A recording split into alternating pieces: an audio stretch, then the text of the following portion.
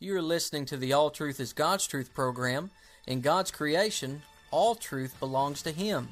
Therefore, as Christians, we must connect all truth back to our triune God in light of His inerrant Word and His creating, sustaining, and redeeming work. I'm your host, Jared Moore.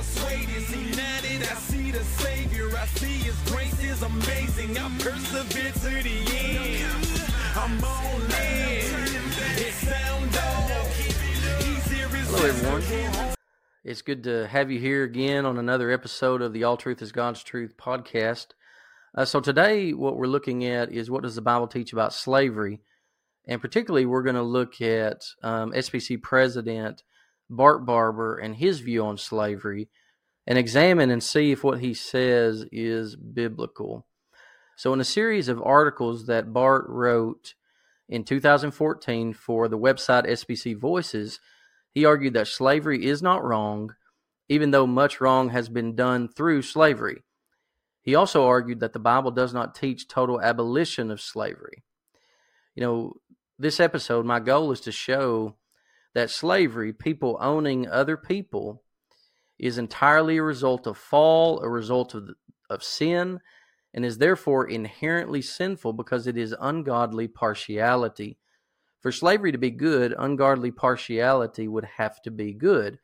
Now, God permitted slavery for a time with the intent of eventually abolishing it at a later date. Thus, I'm going to argue that slavery happened in biblical times for at least three reasons. Number one, the hardness of people's hearts. Two, God's judgment against His enemies. And three, God's judgment against His people.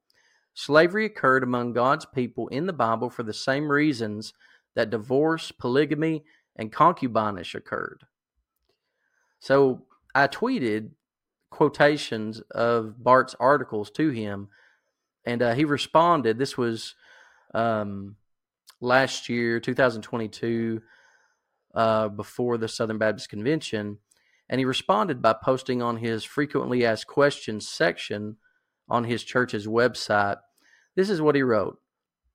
Begin quote. He said, "Repeatedly in Exodus, the theme of the story is given to us. The people are removed from servitude to Pharaoh, that they may be transferred into the servitude of Yahweh.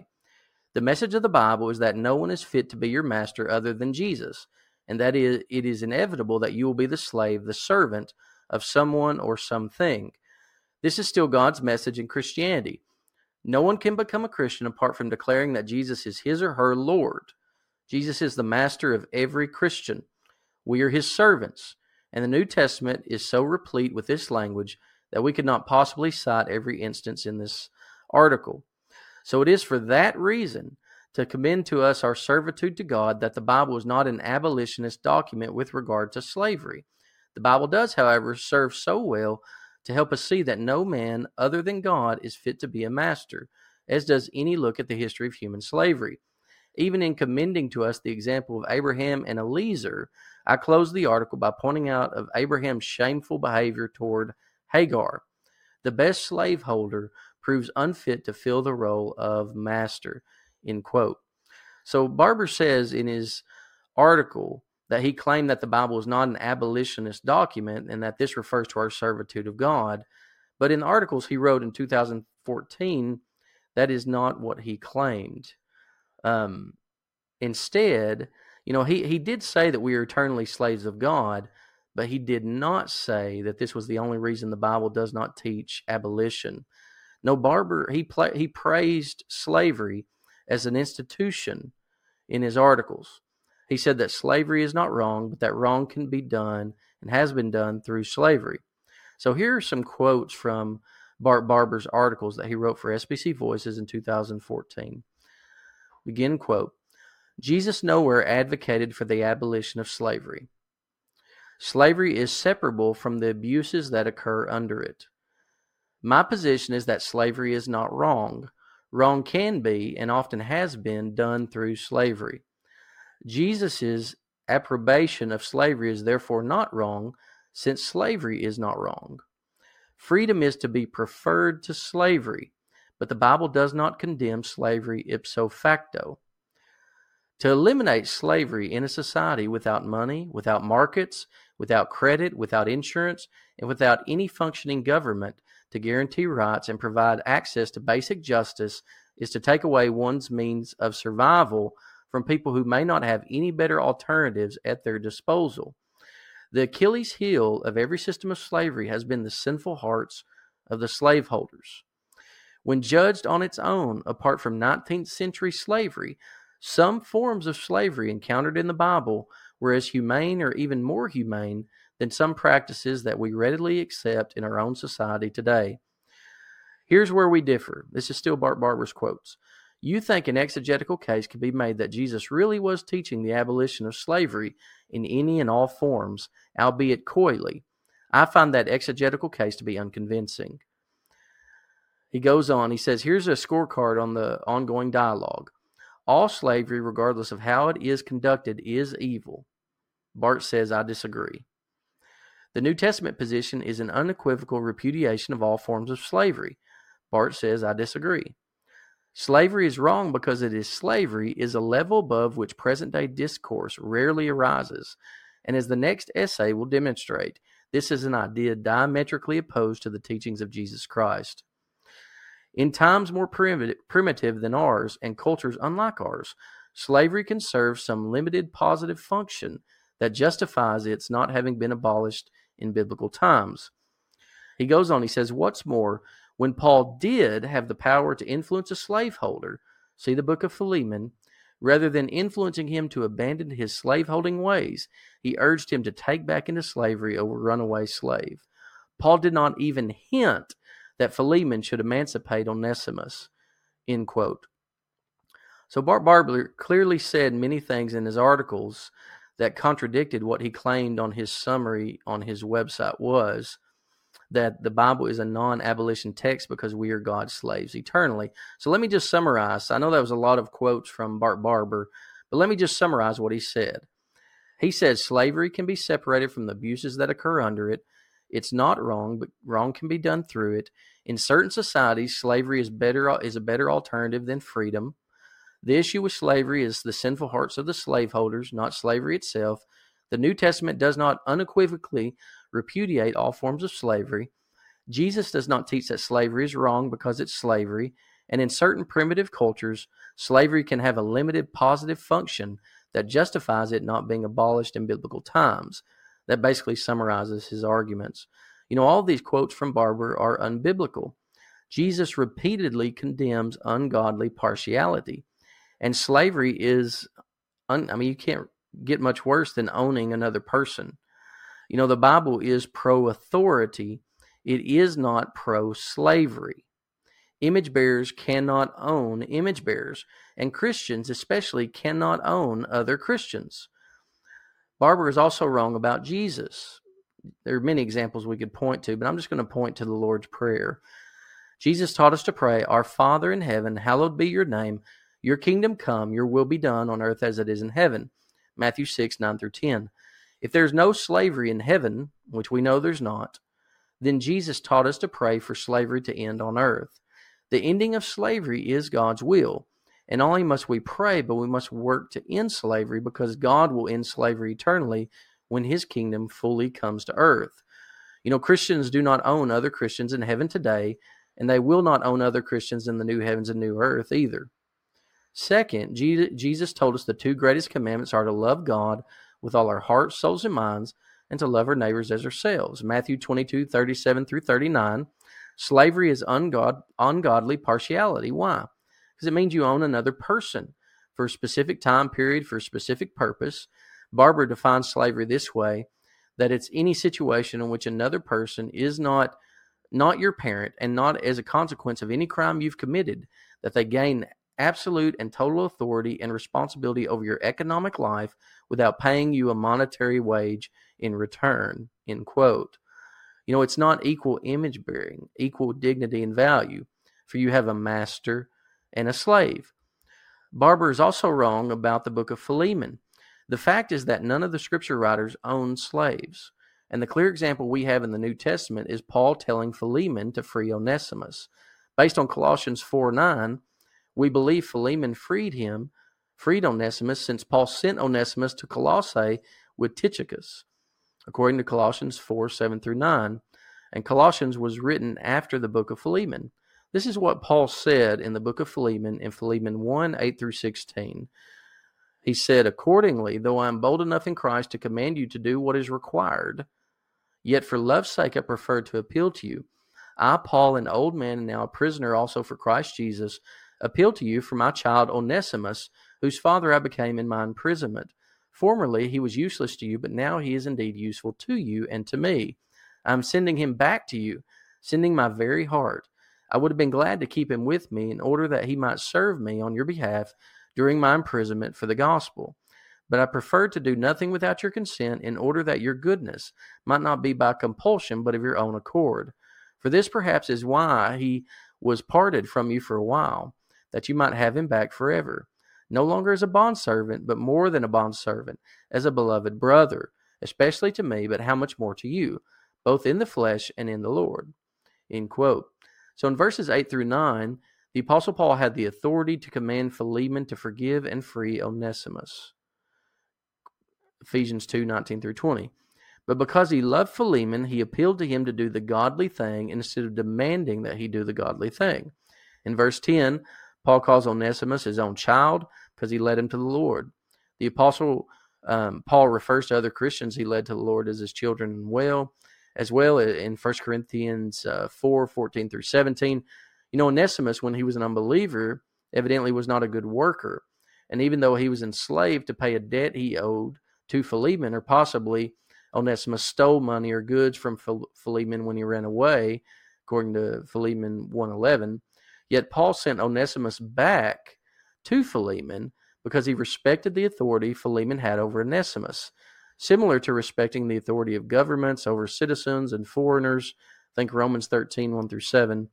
Paul wanted to keep Onesimus with him so that Onesimus could serve him and encourage him on Philemon's behalf while he was imprisoned, according to Philemon 1, 12 through 13. Therefore, Paul decided to send Onesimus back to Philemon so that Philemon would free Onesimus from his debt. And so Philemon would send Onesimus back to Paul to encourage him, according to Philemon 1:14. So Paul argues that maybe something Onesimus meant for evil, God used for good in Philemon 1:15. Onesimus ran on his debt to Philemon because he was sinful and wicked, but God used his running away to bring him to his knees in repentance and faith in Christ. And Onesimus ran in rebellion, but he couldn't outrun God. In verse 16, Paul tells Philemon to take Onesimus back, no longer as a slave, but as more than that, as a beloved brother. He encourages Philemon to receive Onesimus because he is Paul's brother in the flesh and the Lord himself, which points to the reality that Paul expects Philemon to free Onesimus of his slavery and of his debt. He told Philemon to receive Onesimus in the same way he would receive Paul. He then offered to pay Onesimus his debt, even though Philemon owed Paul his very life due to him sharing the gospel with him, according to Philemon 1, 16 through 20. Paul even encouraged Philemon to send Onesimus back to him, which would cost money. He asked much of Philemon's finances, but Philemon owed Paul more than he could give. Eternal life is of eternal value, and God used Paul to share the gospel with Philemon. Moving on from this, another quote from Barber. He argues, he says, "For my part, would I choose to be a slave? That depends. A slave to whom, and what are my other choices? I would much rather be Abraham's slave, Eliezer, than a lame beggar in the first century Jerusalem, an inmate in the Texas prison system, a steel worker in Andrew Carnegie's Homestead Mill, any lifelong minimum wage employee, an abandoned senior adult in a cheap nursing home. In some ancient Oriental societies, in fact, every citizen was considered to be a slave of the state," end quote. You know, Barber, he provides a syllogism here trying to argue positively about slavery because slavery is better than some of the things that we accept today. And look, I imagine that most women would rather be King David's concubine than King Xerxes' concubine. But that doesn't mean that David's concubinage system was biblical or holy or right. Just because there were some slave masters that were better than others doesn't mean that slavery is somehow moral. Another quote from Barber, he says, "The Achilles heel of every system of slavery has been the sinful hearts of the slaveholders. Slavery is separable from the abuses that occur under it. My position is that slavery is not wrong. Wrong can be and has been done through slavery," end quote. The Achilles heel of every system of slavery is slavery itself. We should view every system of slavery as evil because it could or would only happen in a fallen world. The fact is that there was no slavery in the Garden of Eden. And in God's cleansing of creation and in his universal flood, he ended slavery. For there was no slavery on Noah's Ark. And so think about it. So when God first made all creation, there was no slavery in the garden. And then when God recreates creation, through the flood, wipes it clean, and only Noah and his family are saved, there's no slavery again. And there's no slavery in heaven. There's not going to be any slavery in the new heavens and new earth. And, Barber tries to point to Scripture showing us as God's slaves as proof that slavery has inherent holiness. But the difference is in the fact that God is holy, and because he is holy and because he is other than us, he should be partial. In other words, he should prefer himself over us. Actually, it is morally right for God to do that, but it is not morally right for us to prefer ourselves over others. And how can you own another human being without preferring yourself over him or her? There's a big difference between being God's slave and us enslaving someone. From Adam to Christ and in eternity as well, we'll be God's slave. But being slaves of one another is not inherently holy. Owning image bearers is not inherently holy. God owned Adam and Eve, and he owns every other human being in the rest of creation as well, since all of life comes from him, is derived from him, and he depends on nothing or no one to exist.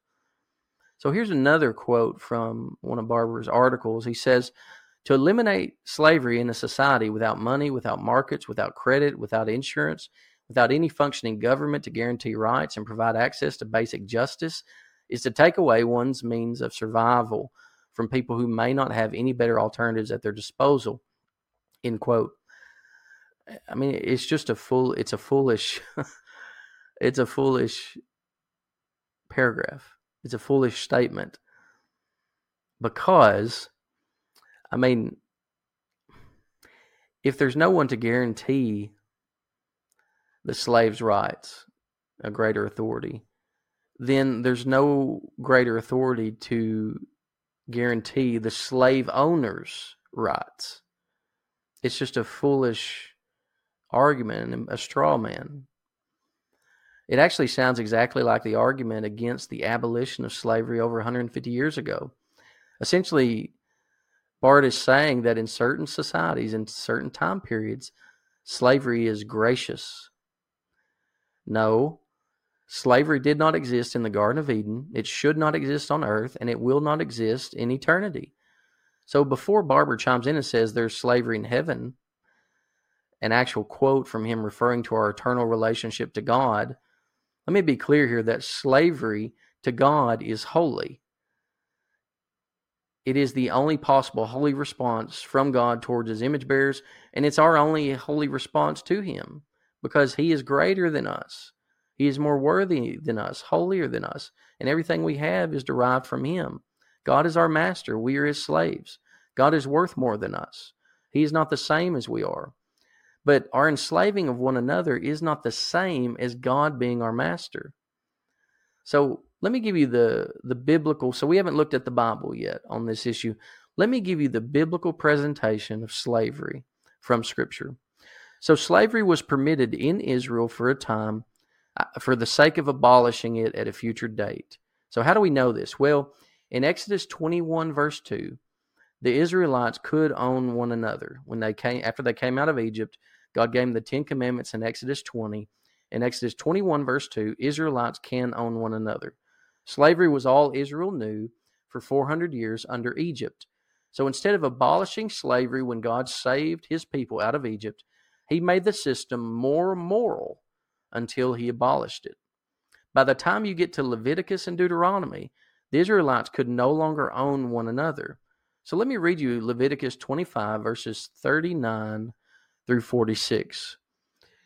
If your brother becomes poor beside you and sells himself to you, you shall not make him serve as a slave. He shall be with you as a hired worker and as a sojourner. He shall serve with you until the year of Jubilee. Then he shall go out from you, he and his children with him, and go back to his own clan and return to the possession of his fathers. For they are my servants whom I brought out of the land of Egypt. They shall not be sold as slaves. You shall not rule over him ruthlessly, but shall fear your God. As for your male and female slaves whom you have, you may buy male and female slaves from among the nations that are around you. You may also buy from among the strangers who sojourn with you and their clans that are with you, who have been born in your land, and they may be your property. You may bequeath them to your sons after you to inherit as a possession forever. You may make slaves of them, but over your brothers, the people of Israel, you shall not rule, one over another ruthlessly. End quote.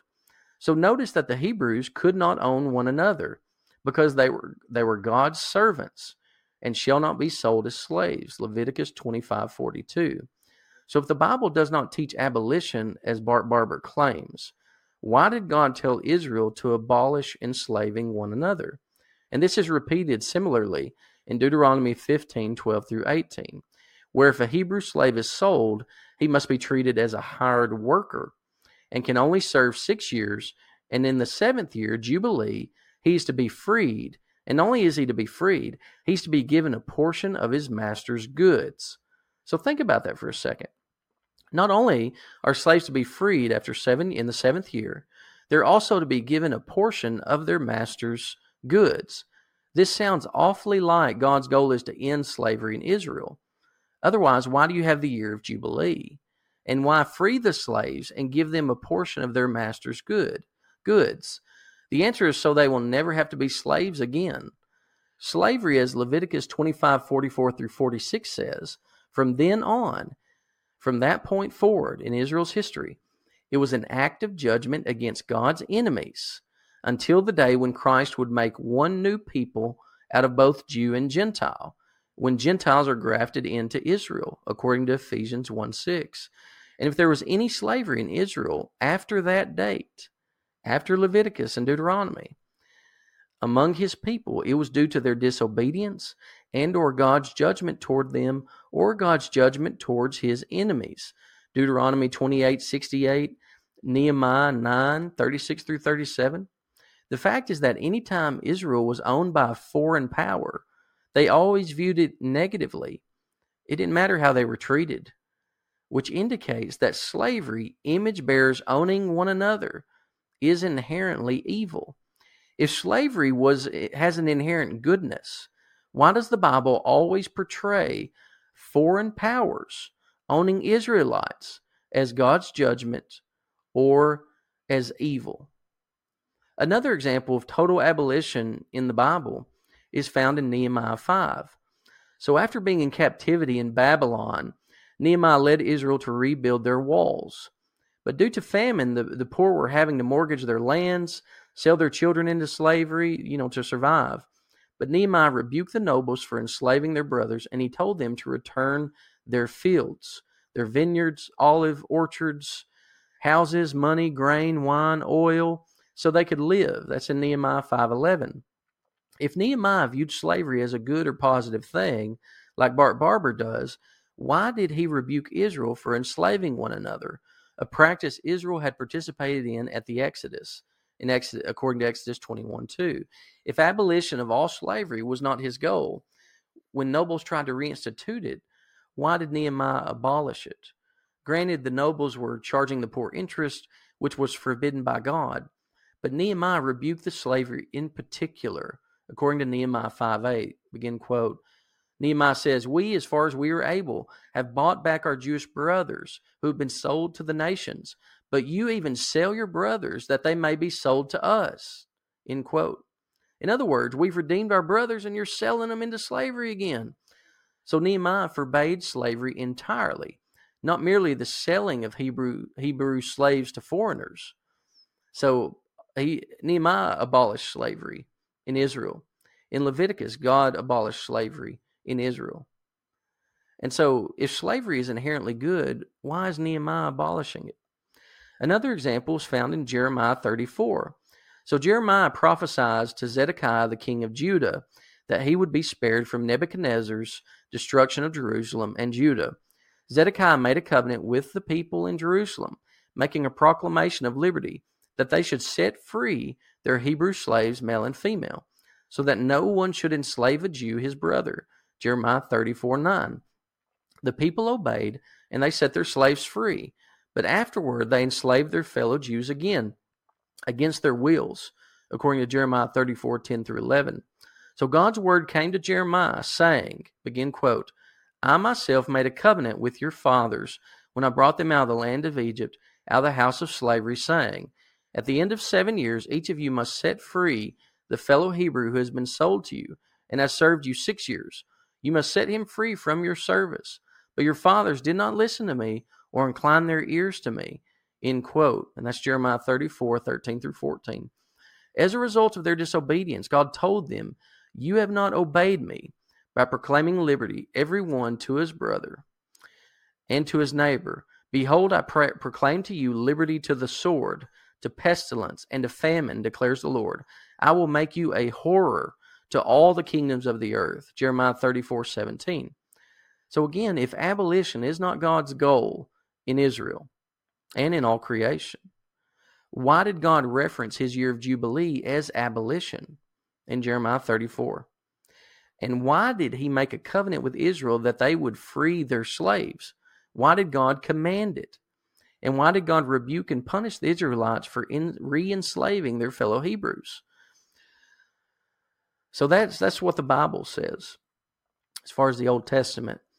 One secular proof that the Bible is pro-abolition is the Slave Bible. Now, the Slave Bible was a Bible printed by a missionary society that was seeking to win slaves to Christ without making their masters angry. And this was in the early 1800s. There are only 3 of these that are known to exist today. One is currently on display in the Museum of the Bible in Washington, D.C. What they did was they printed a Bible and it removed 90% of the Old Testament and 50% of the New Testament. They removed all the passages in the Bible that spoke of being free from slavery and the ones that spoke against man-stealing. They also removed the entire book of Revelation, which emphasizes an eternal kingdom of freedom under the lordship of Christ, where there is neither slave nor free, only people who are one in Christ Jesus for all eternity. You know, Barber says that there's nothing in the Bible that gives a clear abolitionist message. If that's true, why did the slave owners only permit their slaves to have Bibles that had 90% of the Old Testament removed and 50% of the New Testament? I think we know the answer to that, right? Furthermore, concerning the New Testament, none of the New Testament scripture writers owned slaves, and we see the clear example in Philemon from earlier, Paul telling him to set his slave free because he is his fellow Christian. Also in 1 Corinthians 7:21 through 24, this is what the Apostle Paul wrote. He says, were you a bondservant when called, do not be concerned about it. But if you can gain your freedom, avail yourself of the opportunity. For he who was called in the Lord as a bondservant is a free man of the Lord. Likewise, he who was free when called is a bondservant of Christ. You were bought with a price. Do not become bondservants of men. So, brothers, in whatever condition each was called, there let him remain with God. End quote. So Paul is clear that in the first century, if you were a slave when you became a Christian, don't worry about it. But if you can be freed, do it. Well, why? Because you're already free in Christ. You already belong to Christ and you're his free man. Your allegiance is to Christ, not to a mere man who says he's your master. And if you are a free man, realize you are a slave of Christ. Why? Because your allegiance belongs to him. He's greater than us, more valuable than us. He is our master, and we are his slaves. And finally, in Mark chapter 10, 2 through 9, when Jesus was asked about divorce by the Pharisees, he appealed to Adam and Eve to argue that divorce is wrong because God designed marriage from the beginning to be a lifelong covenant between one man and one woman. Jesus also argued that God permitted divorce in Israel because of the hardness of their hearts. And that's in Mark 10, 2 through 5. By appealing to Adam and Eve's marriage as the basis for all God-glorifying marriages, Jesus also rejected flippant divorce polygamy, concubinage, homosexuality, etc. Is it not also reasonable to point out that not only was there no divorce in the Garden of Eden, but there was no slavery? And not only this, but after God cleansed the world of evil through the universal flood, after Noah got off the ark, there was no slavery either.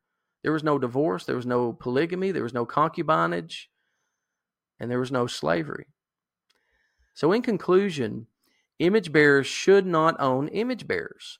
Slavery is entirely a result of the fall and is not God's design for mankind. The Bible, being pro-authority, should not be mistaken for being pro-slavery. There was no slavery in the Garden of Eden. There was no slavery on Noah's Ark. There was no slavery of God's people in the Promised Land. Only if God's people were in sin or being judged or as an act of judgment against God's enemies, and there will be no slavery in the new heavens and new earth. God said to abolish slavery. God said to abolish, God said to abolish Israelites owning one another in Leviticus 25:39 through 46. Nehemiah forbade the enslaving of Hebrews in Nehemiah 5, and God did too in Jeremiah 34. And Paul told Philemon to receive Onesimus.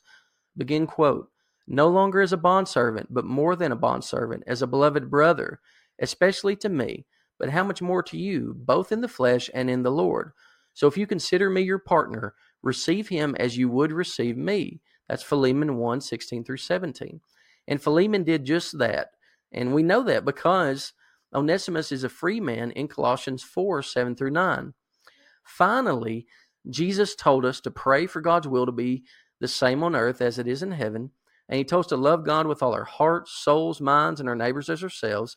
Just as the new covenant left divorce, polygamy, and concubinage on the ash heap of history, it also left slavery on the ash heap of history as well. These realities overwhelmingly prove that Bart Barber is wrong about slavery in the Bible. The Bible is pro-abolition of all slavery. It is not pro-slavery, because we should not own one another, for we are owned by Christ and God, and only God has a right to own image bearers. Listeners, I appreciate you tuning into this episode. I hope you found it beneficial.